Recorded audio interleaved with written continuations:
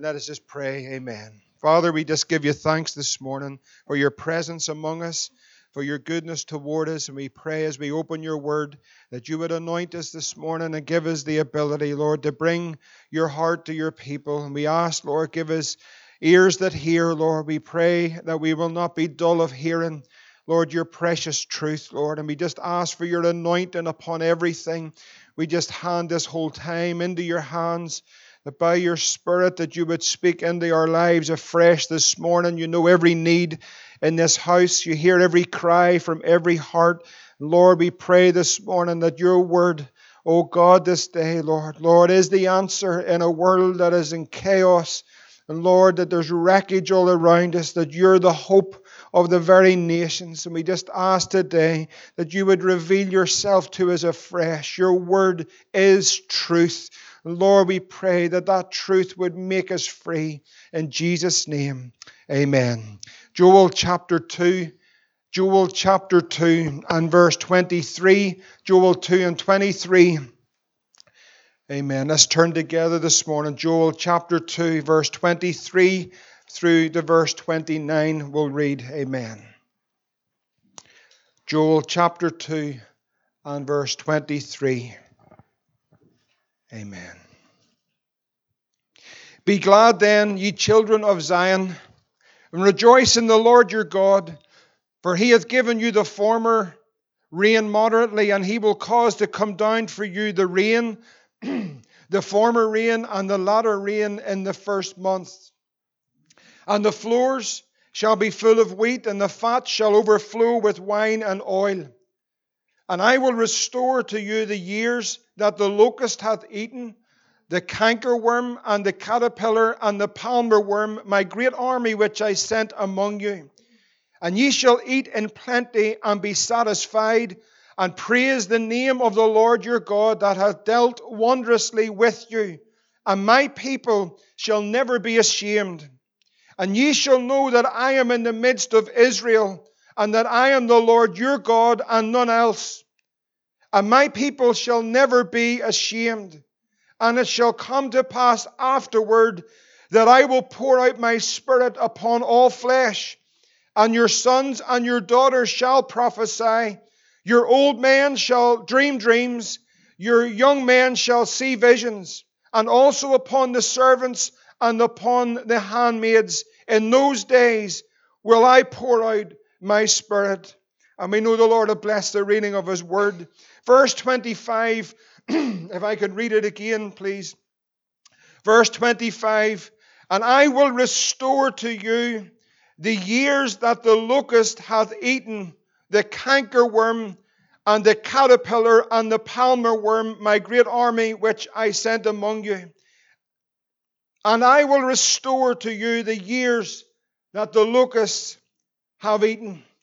This verse here is sandwiched between a wonderful promise by God, an outpouring of the Holy Spirit, the former and the latter rain together being poured out, and an outpouring of the Spirit of the Lord, equipping and energizing our sons and our daughters and our old men with prophecies, dreams, and with visions.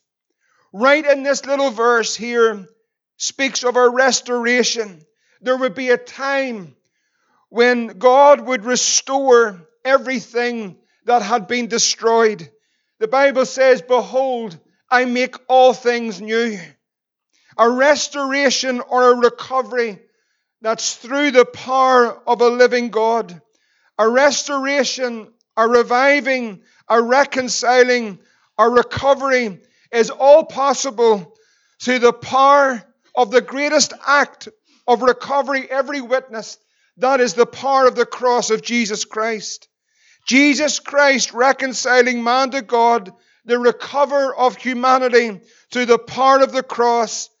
But first of all, the power of Satan must be destroyed. God made a promise, and it was fulfilled through the cross, that he would destroy the power of the evil one, that is Satan or the devil, as a result of his trickery and deception in the garden. That promise was given in Genesis chapter 3. If you turn there, because we're going to trust God that through the power of the cross of Jesus, that there is a restoration. In Genesis 3:15, God said here to the serpent, and I will put enmity between thee and the woman, and between thy seed and her seed. This is the first promise in the Bible concerning Calvary. And it says, it shall bruise thy head, but glory to God, thou shalt bruise his heel. The crushing defeat of Satan and the devil at Calvary through the Lord Jesus Christ. In 1 John 3:8, it says these words, for this purpose the Son of God was manifested, that he might destroy the works of the devil. In Colossians 2:15, it says there that through the cross, Jesus spoiled principalities and powers. He made a show of them openly. He triumphed over them in it. In Hebrews 2 and verse 14, it says that through his death, he would destroy him that had the power of death, that is, the devil. And last of all, because we know the end of all of this, in Revelation chapter 20 and verse 2, it is the Lord Jesus Christ that will take the dragon, the old serpent, that is the devil, and will cast him into the lake of fire which burns forever and forever. It's through the power of Jesus Christ, by the Holy Spirit, that the power of the devil is destroyed, and through the Spirit of God, we can recover everything that has been lost or stolen. It's the years that the locusts have eaten, the devastating power, the destructive power, the power of sin and Satan is evident all around us. But it's the power of Christ, the resurrection through the new birth. Everything outside of this room, we see wreckage, carnage, and destruction. But in this room this morning, if you're saved, we see the evidence of the power of a living Christ to deliver men and women from wreckage and carnage, to save them and to set them gloriously free. There's a power this morning that's greater than all the powers of this world and all the powers of Satan and all his demonic hosts this morning. It's the power of Jesus Christ, the resurrection and the life. There is no greater power than that power. You know, I walked the beaches of Newcastle most of this week. I've blisters all over my heels and my toes. But as I was walking one day, I was away down, a couple of miles down the beach. No one's about. And as I'm walking up, there's a man standing just over to the left. He looked troubled. He's standing with a 2-liter bottle of cider at 10:30 in the morning. You know somebody's troubled. No one's near him. No one's beside him. Walking down that beach, just meeting that man. And I walked past, I tried to say hello. He wasn't really interested in talking, but I'm sort of the type of person, I'll sort of plow on at some stage. So I went down in the Newcastle, headed to the bookshop, got my book, what I was going to read. I was walking back up and the guy's still standing there. And he looks a bit mean, but I said to him, well, how's it going? And he says, well, not great, but finished off his 2-liter bottle of cider, threw it to the ground. And I says, is everything all right? He says, oh, everything's fine. And started to talk a wee bit about where he'd been and everything else. 43-year-old man. And I says, you know, I just want to let you know there's hope. You know, there's always hope. Do you know there's hope this morning? Do you know there's a world that has no hope? You know, in all that's happening all around us. It's just simple this morning. There's no hope. They don't believe there's a way out of the prison and the darkness that they're in, the unleashing of the powers of darkness in these final moments of time. Men have no hope, don't know where to turn, don't know who to turn to. Broken lives, wrecked homes. A man standing on the beach at 10:30 in the morning with a 2-liter bottle of cider. You know that's a man in trouble. And as we talked, he says, well, there's no hope for me. I says, there's hope for every man. There's hope in Jesus Christ. He says, no, you don't understand. There's no hope for someone like me. I says, listen, there's hope in Jesus Christ. He says, you reckon? I says, I do, I know, not do you reckon, I know. And he turned around and he says, but there's no hope for a man who sold his soul to Lucifer. And he walked closer and he says, when I've made a covenant with the devil, I'm telling you, there's no hope for me. And I'm going to say there's a covenant that's greater than a covenant that you've made with the devil. And that's the covenant that Jesus Christ has made with the Father, that he'd give his blood on Calvary's cross to save every man. He says, there's no hope for me. I said, sir, there is hope. There's hope for you. He says, I am a devil worshipper. I worship Lucifer. And he walked closer. It got intense for a wee minute. He was a big lad. And I knew I was finished if he went for it. And I says, listen, I'm going to tell you there's hope. There's hope for you, even you. And he says, there's no hope for me. He says, because when I was a boy, those priests, those pedophile priests abused me. And for my revenge, I made a pact with Satan. And I said, listen, those men don't represent Jesus Christ. I tell you, they don't represent the Lord Jesus Christ. He hasn't come to condemn or destroy. He's come to save. And he's come to deliver you. And I want to tell you that there's hope and there's a covenant that sets you free. He says, do you believe that? I says, I don't only believe it, I know this. There is a power that's out there that's deceptive, destructive, that's real. It is not a figment of our imagination. But let me tell you, friend, there is a power that's in us, and there's a river of life, and it is Jesus Christ, and he's come to set the prisoner free. Jesus destroyed. Here's a man, 43 years old, his life destroyed, standing on a beach, looking out into the ocean with a 2-liter bottle of cider. No hope. Sold his soul to the devil. But thank God this morning that Christ is able to set the prisoner free. He said, Alan, God can save you. You fall to your knees and call out to God. Wherever you live, wherever you are in this world, there's a God in heaven who'll hear you. And there's a God in heaven who'll deliver you. I said, I want to pray for you, Alan. Would you remember Alan? He says, it might be a waste of time. I says, prayer's not a waste of time. Our God's able to recover. That's the whole purpose of the cross. It's recovery. Everything that's been lost, everything that's been stolen, every deception, every work, every power of the enemy, Christ has come to restore everything that has been lost. There's a power, and I don't want to overestimate or underestimate the reality of the power of Satan. But let me tell you, friends, there's a greater power, and that's the power of Almighty God. That's Jesus Christ. There's a victory for us in all of this. The locusts, the years that the locusts have eaten, the devastating power, the destructive power of sin and Satan is so evident all around us.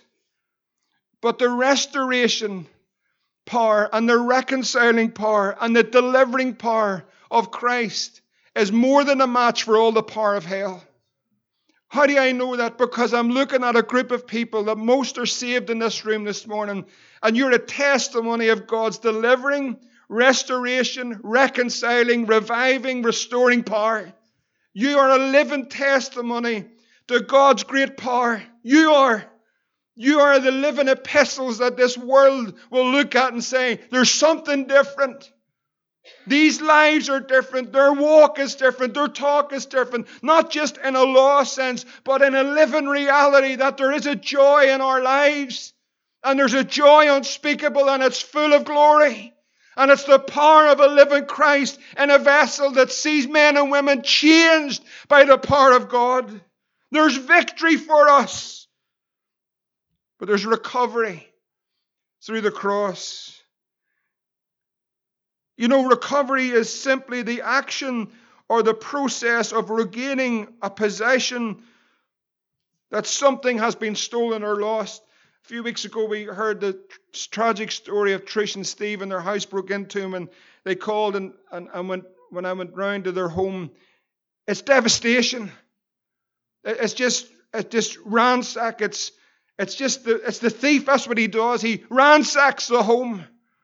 It's just destruction everywhere. And I'm sure for them, as they walked in to their home initially, just to see the whole state of things, you know, everything of the emotion would run through your whole, and that's in the physical.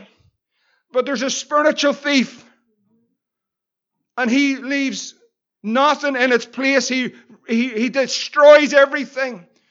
You know, it's like years ago when we had all the chickens and the wee fox get in. The only wee cute wee fox. No, just a lovely looking wee, isn't he lovely? But when he gets through that chicken wire, and when I walked around one day, I tell you, it was absolute destruction everywhere. Is there recovery? Believer, is there a recovery? Something that has been violated or ransacked or devastation, or when destruction comes, is there a recovery? Friends, it's the thief. Jesus says the thief's come but for to steal, to kill, and destroy.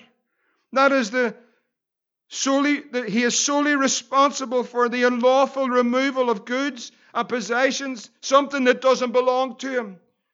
And sometimes things just don't happen. It's a direct assault and deliberate attack of a real devil with real demonic forces working their wicked schemes and plot against the people of God. And the Bible says that be not ignorant of their devices. The devil goes around like a roaring lion seeking whom he may devour. Paul tells us about a full armor of God that's impregnable. Cannot penetrate the armor of God because it's God's armor.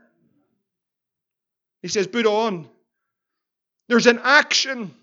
There's an instruction by Paul when we come to the last chapter. Of course, the first chapters are crucial to the last because he's speaking all about the glory and the victory of Christ on the cross, and he's far above all principalities and powers. And then he says, saints of God, you're in a battle, but put the whole armor of God on and you'll stand against all the wiles of the devil. It's impregnable. And so we're in a war. And in the warfare at times it might feel, or it might be a reality that some need to trust God again for something that you've lost. There's some things that you've lost.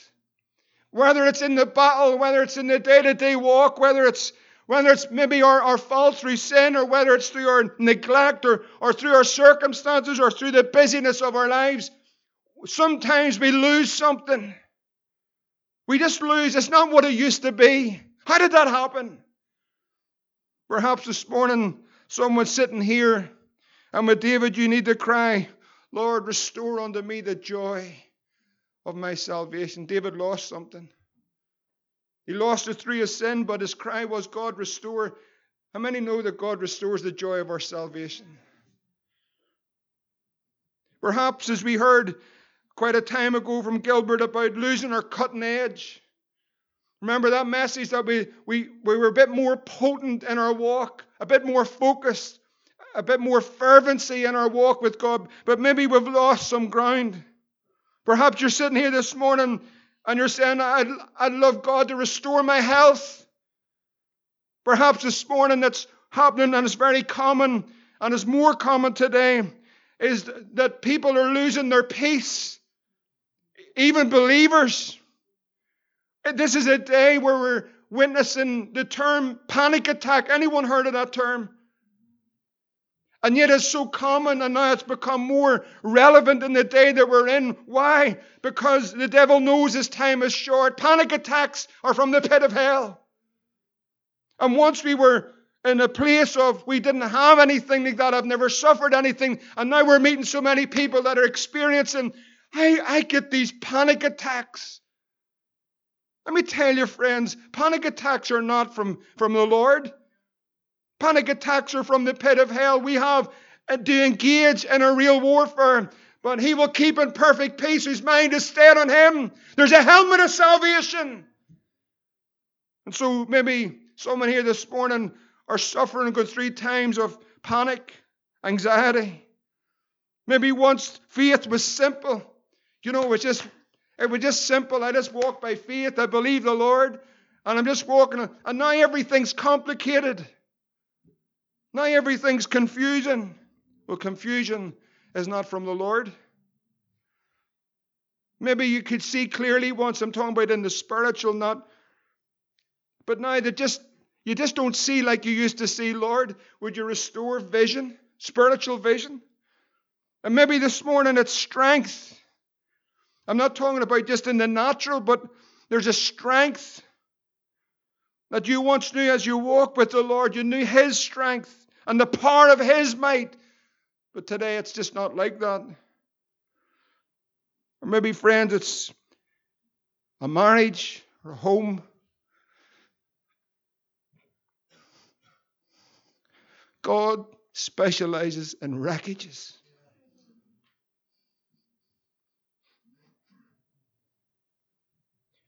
He specializes in wrecked lives, in wrecked homes, in broken marriages, in broken people.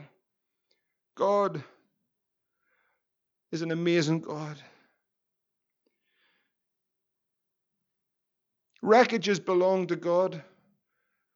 Wreckages, wretched people belong to God. God had promised in His Word many times throughout this book of a recovery or a restoration. In Jeremiah 27:22, He promised Israel, they shall be carried to Babylon, and there they shall be until the day that I visit him. There was a visitation that He would come. And the Lord said, I'll bring them up again, and I will restore them to this place. God said that. You know when God said that, He meant it. And you know when God meant it, He did it. He carried it through. In Isaiah 57 and verse 15, He says, I am the high and the lofty one that inhabiteth eternity, whose name is holy. I dwell in the high and the holy place, and with him also that is of a contrite and a humble spirit. What will I do? I'll revive them, the spirit of the humble, and I'll revive the heart of the contrite ones. In other words, that word actually means I'll bring them back again. I'll restore unto them. There's a reviving, there's a restoring, there's a returning, there's a recovery through the power of the resurrection and the life. You know, when we look at it today, I suppose some might look at it this way. It's like David when he was led by the little Egyptian lad. I'm going to get to him in a moment, but he was led, this mighty army. David and his mighty men are led by this little Egyptian lad, this Egyptian man who had been just left abandoned by the enemy. But this young man, this Egyptian, this man led David and his mighty army to one of the greatest victories that David ever had.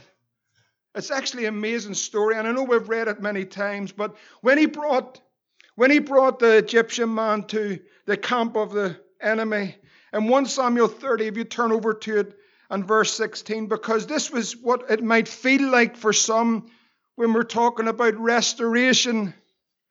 In 1 Samuel 30 and verse 16, it says, when this Egyptian man brought him down, that is David, it says, behold, they were spread abroad upon all the earth. And here's the enemy. He's eating and drinking and dancing because of all the great spoil that he'd taken out of the land of the Philistines and out of the land of Judah. And sometimes that's what it looks like. Do you understand what I'm saying?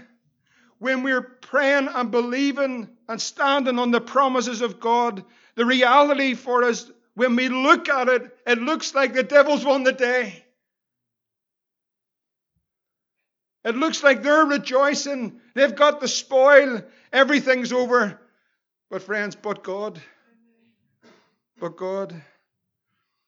In 1 Samuel, just at the beginning of that chapter, you know this chapter very well, just to give a wee bit of context to it. But for 8 years, David had been relentlessly pursued by Saul.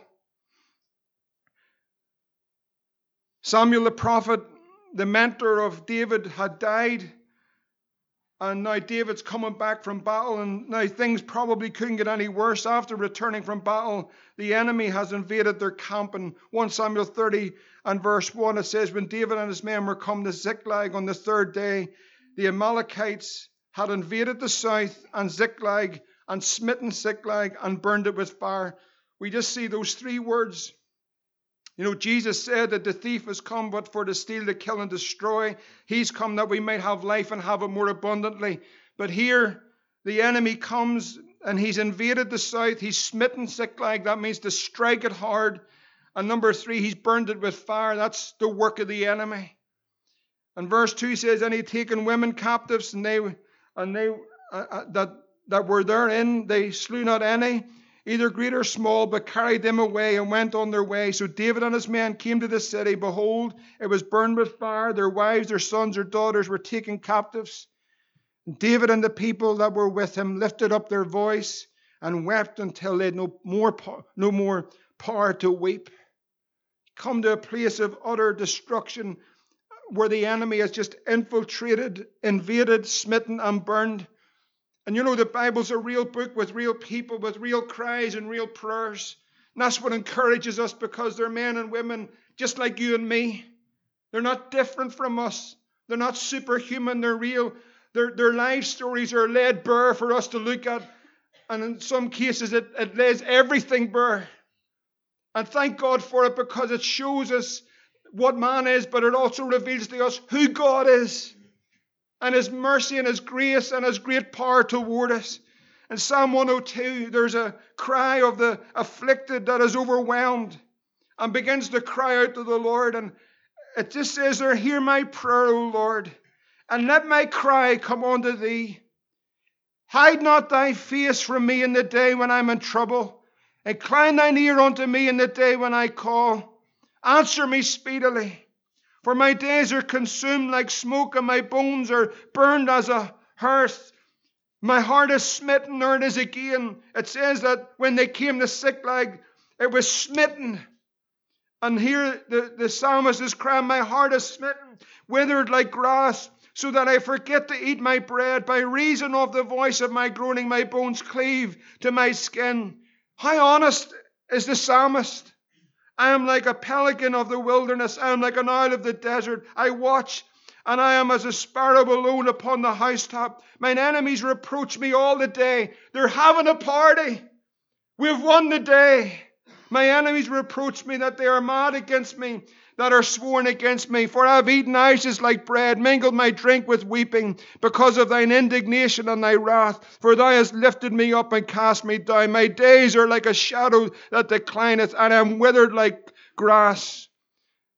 And if it ended there, what an awful end. But it doesn't end there. In verse 12 it says this, but thou, O Lord, shalt endure forever, and thy remembrance unto all generations. Thou shalt arise and have mercy upon Zion, for the time to favor her, yea, the set time has come. You see, there's a time to recover. The Amalekites invade. While David's away, the Amalekites I was just looking through this over the past a couple of weeks, and then it's been confirmed in a number of incidences, but the Amalekites are the descendants from Amalek, and Amalek is a descendant from Esau. So you run this right the whole way back, you find that the Amalekites are descendants from Esau.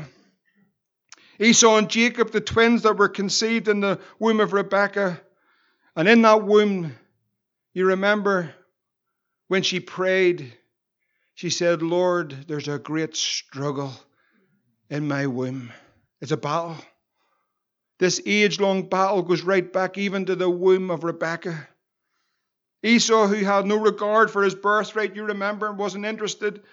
He would sell it all for a pot of stew. But he took a wife. He took a wife from the Canaanites. This is important because, there's no mistakes in Scripture. It's there all for a purpose and a reason. He takes a wife from the Canaanites. He also took a wife of Ishmael. And so he goes into the world to find himself a wife. And there's consequences to that, because we read the whole story that as we start to work our way through it, her name was Ada. You know what Ada means? And this is just a whole picture of the world. Ada means ornament, the attraction of the world. The enemy just wants to present an attraction. It's not real. He's a liar. He's a thief. The pleasures of sin, they last for a wee season, don't they? But he makes it look a certain way. So young people, well, it looks good. It's presented in a nice way. It's so attractive to the eye. And so Esau went and with Ada, and they had a son. And his son was Eliphaz. That means God is gold. He was getting the riches of the world. He was getting the attractions of the world. And then he met a lady called Timnah. And Timnah means to restrain. You see, brothers and sisters, when we go the way of the world, the devil will put a restraint on us.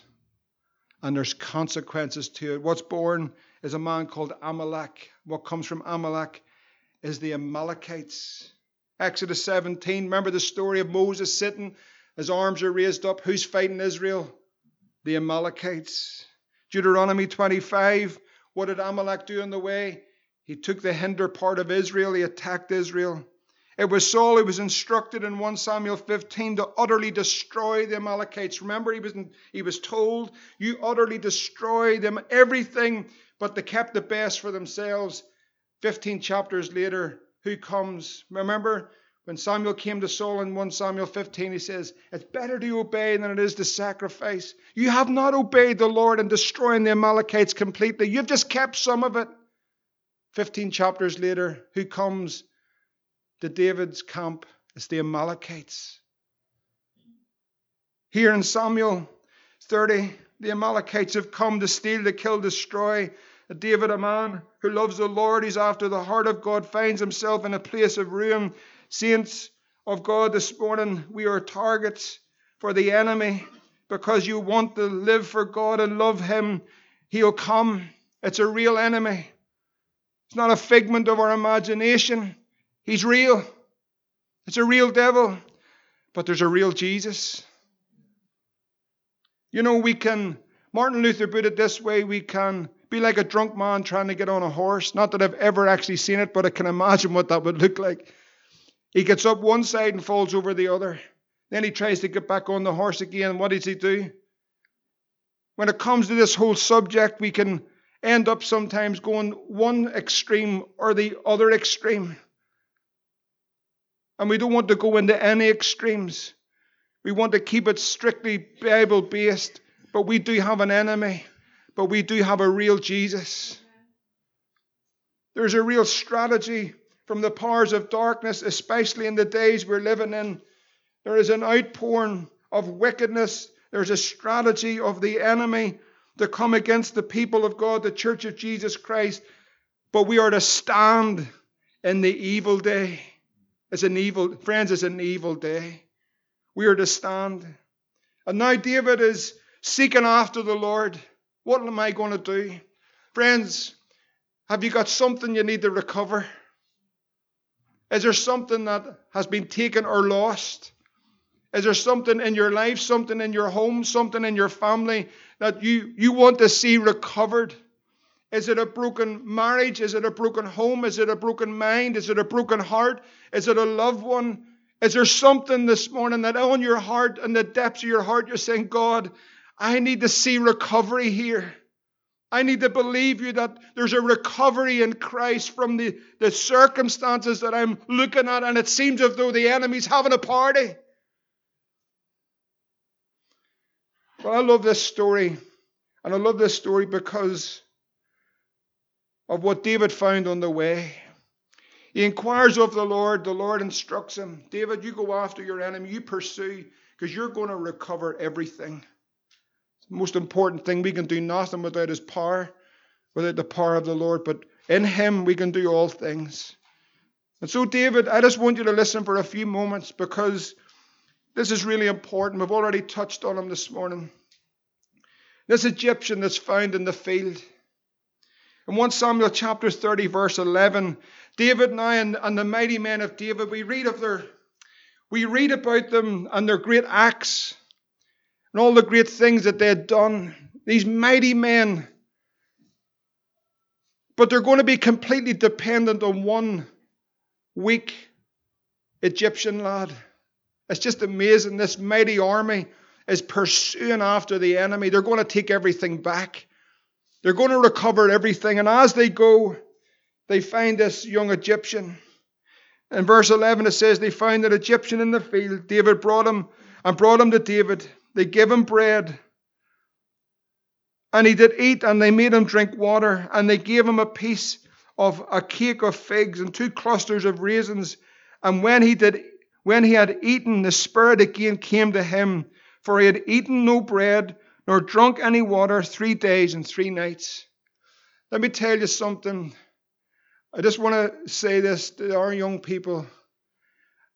You know, they're having a party, and it all looks attractive. But this is what the enemy will do to you. You see, when he's finished with you, he's going to leave you lying in the gutter of this world. And there's too many people in this place that know that to be true.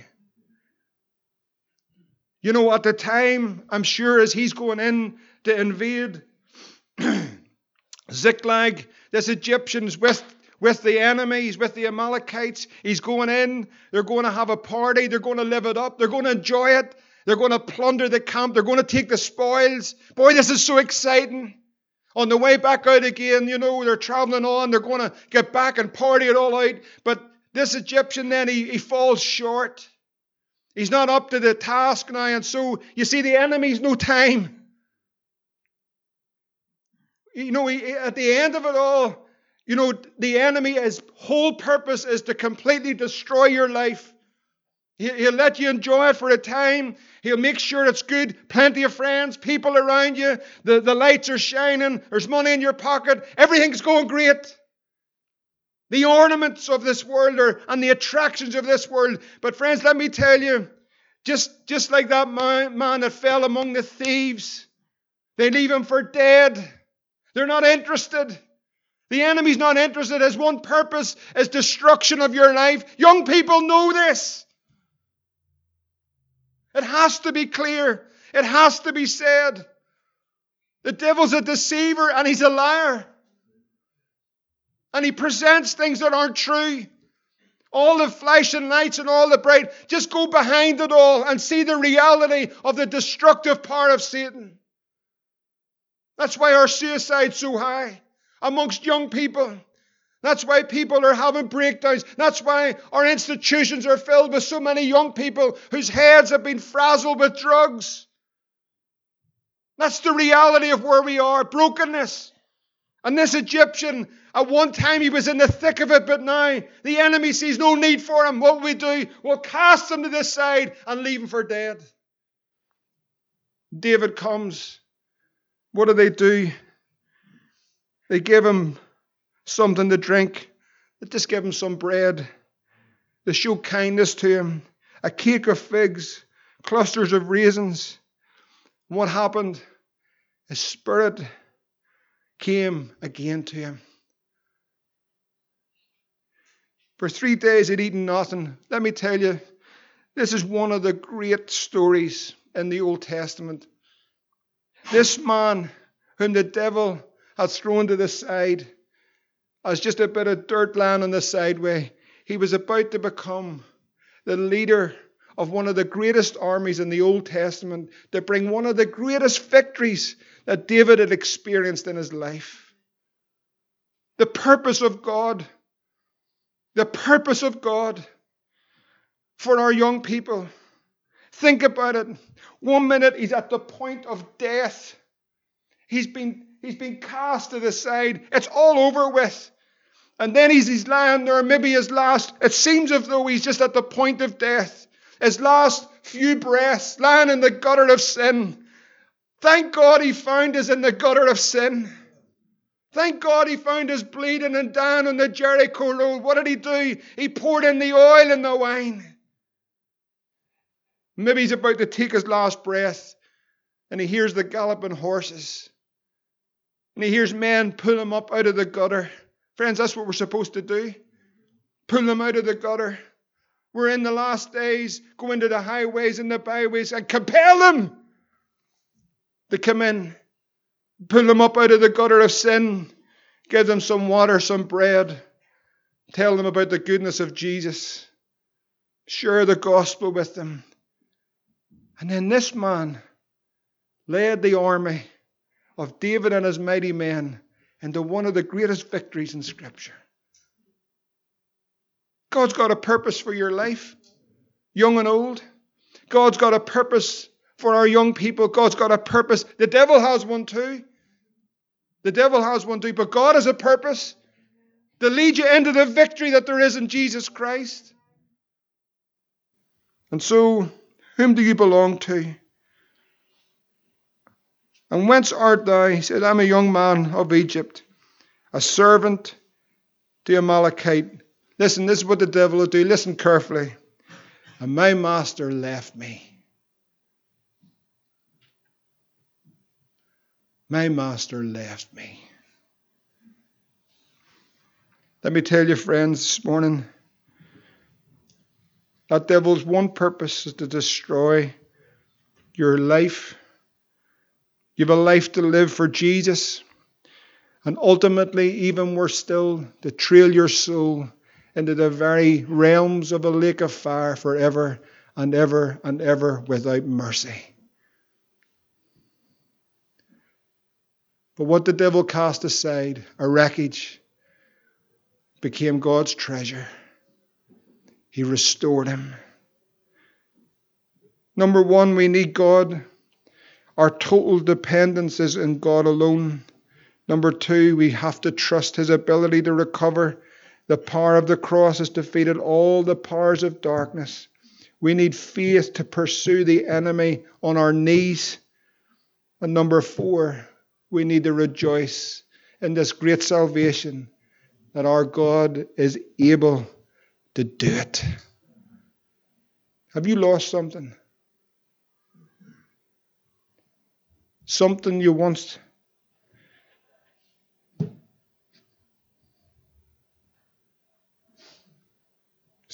once had.